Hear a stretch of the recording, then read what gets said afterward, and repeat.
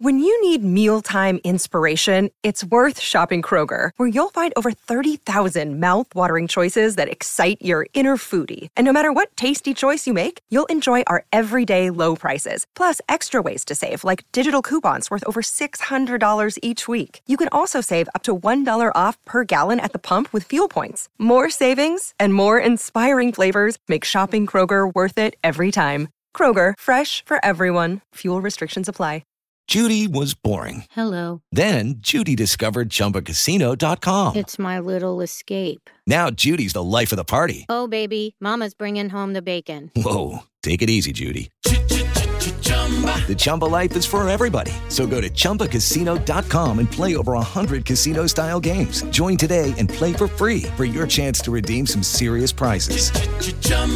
ChumbaCasino.com. No purchase necessary. Void where prohibited by law. 18 plus terms and conditions apply. See website for details. Judy was boring. Hello. Then Judy discovered ChumbaCasino.com. It's my little escape. Now Judy's the life of the party. Oh, baby, mama's bringing home the bacon. Whoa, take it easy, Judy. The Chumba life is for everybody. So go to ChumbaCasino.com and play over 100 casino-style games. Join today and play for free for your chance to redeem some serious prizes. ChumbaCasino.com.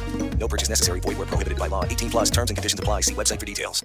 I'm Victoria Cash. Thanks for calling the Lucky Land Hotline. If you feel like you do the same thing every day, press 1. If you're ready to have some serious fun for the chance to redeem some serious prizes, press 2. We heard you loud and clear. So go to LuckyLandSlots.com right now and play over 100 social casino-style games for free. Get lucky today at LuckyLandSlots.com. Available to players in the U.S., excluding Washington and Michigan. No purchase necessary. VGW Group. Void where prohibited by law. 18 plus. Terms and conditions apply.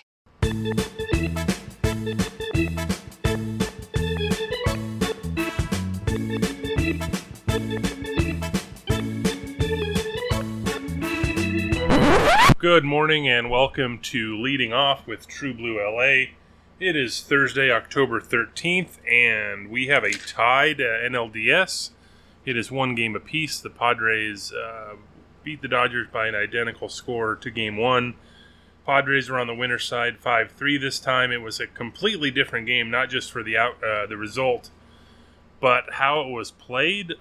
In Game 1, it was more Dodgers built a huge lead early. It looked like they were going to blow them out and then held on late.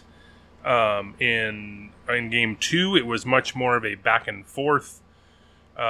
Trading runs here and there, lots of opportunities, lots of wasted opportunities, some great plays on defense, some poor plays on defense, and just one of those where you sort of look back, I guess especially for the losing team, in this case the Dodgers, where you're like, man, they had a lot of chances and didn't do anything, and that's the nature of baseball. So it's 1-1. Going back to San Diego for the first time, a playoff game in San Diego since 2006. Crowd's going to be fired up, I'm sure. I'm sure there's probably going to be some Dodger fans there. Maybe not, probably not as much as a regular season game, but Dodgers fans travel well. There's Dodgers fans in San Diego, so it'll be interesting to see what that atmosphere is like. But yeah, let's talk about Game 2. So I guess the big plays. There were so many. I think just right off the bat, let's get into it here a little bit. The Dodgers got Yu Darvish out of there with no outs in the sixth. So he had completed 6 innings for 24 straight starts, like dating back to May. Was excellent. So getting him out early was a huge boon, but at the same time, the Dodgers were trailing at that point. But they get 2 runners on to start the 6th off him. Will Smith singled. Max Muncy hit a ball over Juan Soto's head and right. Juan Soto executed a wonderful deke on the play that looked like he might have caught it.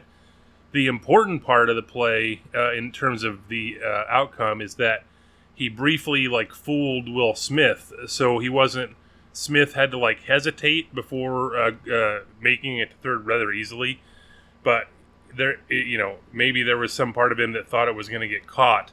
But that hesitation in turn made Max Muncy not get to second on what should have been a double, because it went over Soto's head and off the wall. Soto had put his glove up to like he was going to catch it, and then quickly turned around to field it off the wall. But yeah, so like Muncy should have been on second, but he said after the game, it wasn't like a dogging it situation. But he said he was watching Smith and wasn't sure if he was going to get to third, and he didn't want to get hung up between first and second. Honestly, makes total sense, right? It's still frustrating, right, that you have runners on the corners instead of second and third with nobody out, but it's still an excellent situation. But then, like, that was a huge inning. So Robert Suarez came in, struck out Justin Turner. That was one of the bigger swings of the game in terms of win probability. A bigger one was the next batter when Gavin Lux hit into a double play to end the inning. So they got 0 runs out of that golden opportunity. And, like, obviously not going to play out the same way exactly, but it's not a double play if Muncy's not on first. So, yeah, that was frustrating. And then the next inning, there's another situation where you have first and third with 1 out. Trey Turner grounded out, hit it reasonably hard, but it was right at Manny Machado, who was able to look back Cody Bellinger to... Oh, it was second and third, excuse me.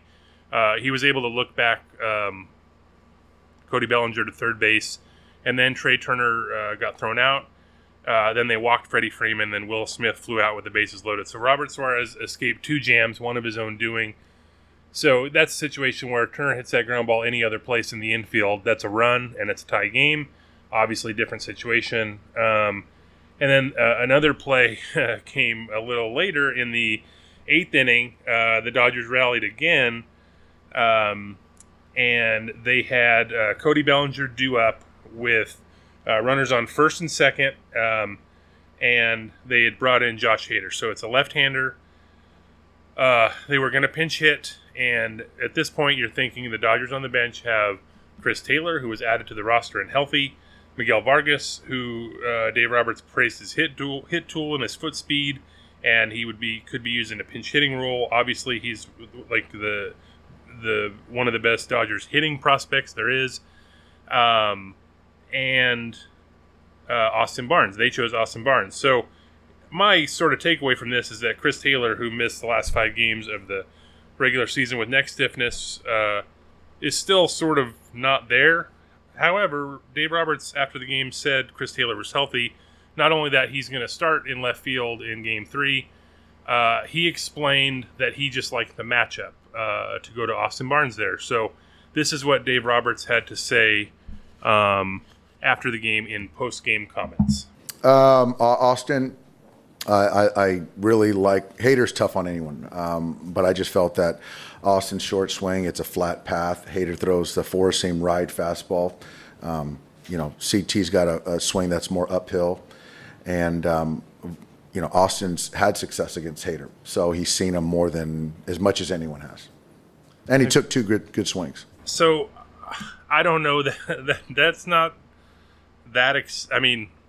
It's not a satisfying explanation, I guess. The Dodgers are in a rough spot. It's Hader, but to have like 3 right-handed batters and not one they're really comfortable with using, or it's a bad situation, right? Like that shouldn't have to be your choice there.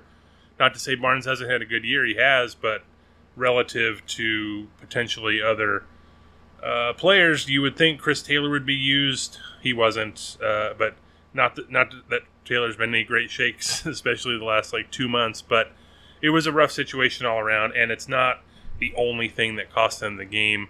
The Dodgers threatened against everyone. They homered 3 times off Yu Darvish. It's only the 3rd time in 11 career starts they've scored more than 3 off him. They had, after the 3rd inning when they hit their 3rd home run, they didn't score. They had multiple runners on in 4 of the last 6 innings, and they had a runner on scoring position in the 9th. And they didn't score any time. So it's one of those situations where, if you keep threatening, eventually those are going to come around. It doesn't make it any less maddening to watch when it doesn't, I guess. And you don't have the luxury of saying it's all going to even out in the postseason because you don't have time. You have to get it right now, and that's sort of the nature of the beast right now. The Dodgers haven't scored off the bullpen, the Padres bullpen, in 2 games. They're 4 for 32 against San Diego relievers. So that's an issue. And you have 2 starters, the Dodgers, I guess more so in Blake Snell in a sort of abbreviated setting, and Joe Musgrove has pitched really well. So it's going to be a tough matchup the next 3 games. We'll talk a little bit more about what to expect in San Diego over the weekend, which is now at least 2 more games in the series after the break. Hey, it's Kaylee Cuoco for Priceline. Ready to go to your happy place for a happy price? Well, why didn't you say so? Just download the Priceline app right now and save up to 60% on hotels. So whether it's Cousin Kevin's Kazoo Concert in Kansas City, go Kevin, or Becky's Bachelorette Bash in Bermuda, you never have to miss a trip ever again. So download the Priceline app today. Your savings are waiting. Go to your happy place for a happy price. Go to your happy price, Priceline. Judy was boring. Hello. Then Judy discovered ChumbaCasino.com. It's my little escape. Now Judy's the life of the party. Oh, baby, mama's bringing home the bacon. Whoa, take it easy, Judy. The Chumba life is for everybody. So go to ChumbaCasino.com and play over 100 casino-style games. Join today and play for free for your chance to redeem some serious prizes. ChumbaCasino.com. No purchase necessary. Void where prohibited by law. 18 plus terms and conditions apply. See website for details. So the next 2 games of the NLDS are at Petco Park in San Diego. They have an off day today. Those games are played Friday and Saturday. It is 5:37 p.m. Friday night, 6:37 on Saturday. Saturday is a 4-game day across the majors. It's both Game 3s in the American League. Both Game 4s in the National League. The Braves and Phillies are also 1-1, heading to Philadelphia. So it should be a long, fun day of baseball. Now, on Friday, though, the Dodgers are going to start Tony Gonsolin. I thought they would go with Tyler Anderson. That seemed like the choice, just given that he has been consistent. He's built up. He's been there like all year. He's pitched a decent amount, like in the last few weeks. Whereas Tony Gonsolin has pitched in 1 major league game since August 23rd. So we're talking, Friday's going to be his 2nd start in 7 weeks. Now, there was also a minor league rehab start that was 2 innings. His major league start was 2 innings. He pitched in simulated situations, so maybe 1 or 2 of those in the interim after the regular season ended. Dave Roberts said they liked his stuff. So, and it wasn't like related to where they're at in the series. Or anything like that. I don't know if it would have, implying that it wouldn't have been different if it was 2-0 Dodgers or something. Now, on its face, you can understand, like, just generally, Tony Gonsolin is, I think, objectively better than Tyler Anderson, like, generally. That said, Anderson has gotten amazing results this year, not to knock that, but I think it's fair to say Gonsolin is better than Anderson, but is what Gonsolin is right now better than what Anderson is right now? I don't know if that's the case. I mean, we're going to find out. They seem to like the way he's throwing. Like it's not like they haven't been paying attention to what he's doing. They sort of know.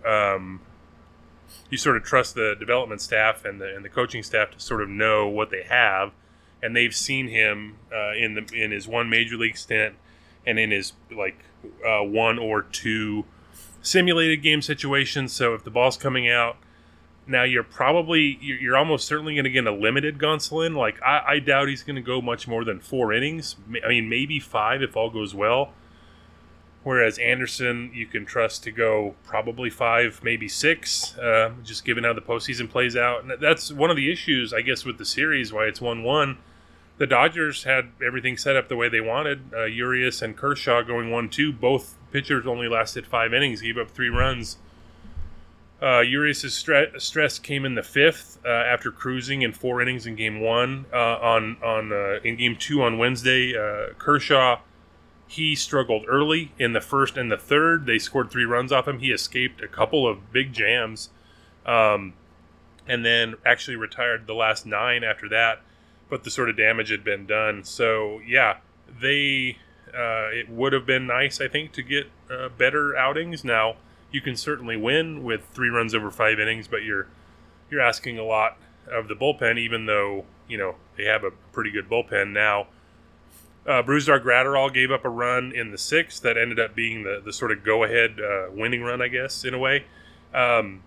It was also unearned because of an error by Trey Turner. Now, in fairness, it also could have been a much bigger inning, except for Brusdar Graterol himself made a fantastic play on a squeeze play, like diving at the ball, or lunging at the ball and then throwing home to get a Will Myers, and one of the better plays I've ever seen a pitcher make on a squeeze bunt to sort of nullify that run. And then Cody Bellinger saved 2 runs with a fantastic sort of he twisted and turned like all the way back to the wall to make an over-the-shoulder catch. Just a wonderful catch to rob Austin Nola.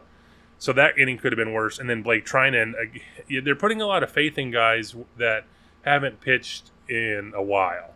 So Blake Treinen was in his first game in 37 days. He gave up a monster home run into the Loge in right field by Jake Cronenworth, who knew it right away. Everyone knew it. It was hit so hard.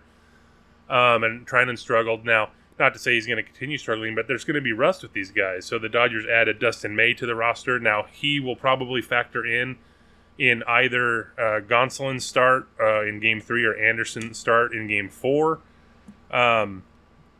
They also have Andrew Heaney in a bulk setting. So, but, you don't really know exactly what you're getting in May because of the long layoff. But, there's a lot of uncertainty now. There's uncertainty in the fact that it's 1-1, and there's a chance the Dodgers don't even come back home and play another home game because they could lose both and have their season end, which would obviously be the worst case scenario. I still think they're in decent shape in the series. Like, getting through Blake Snell and Joe Musgrove is a tall order, but the Dodgers do have a very good offense, and if they especially with Blake Snell, if their sort of MO with him usually is have a very hard time scoring runs, but have him work his pitch count to where he doesn't last much more than 5 innings, if that, and then sort of do your work on the bullpen. And they have yet to score on the bullpen, so it's not always the best strategy, but you figure if they keep giving themselves opportunities, those should cash in. But then again, we thought that last year too, and it didn't work. So I guess one positive from Game 2, another one is Trey Turner, homered for the 2nd straight day.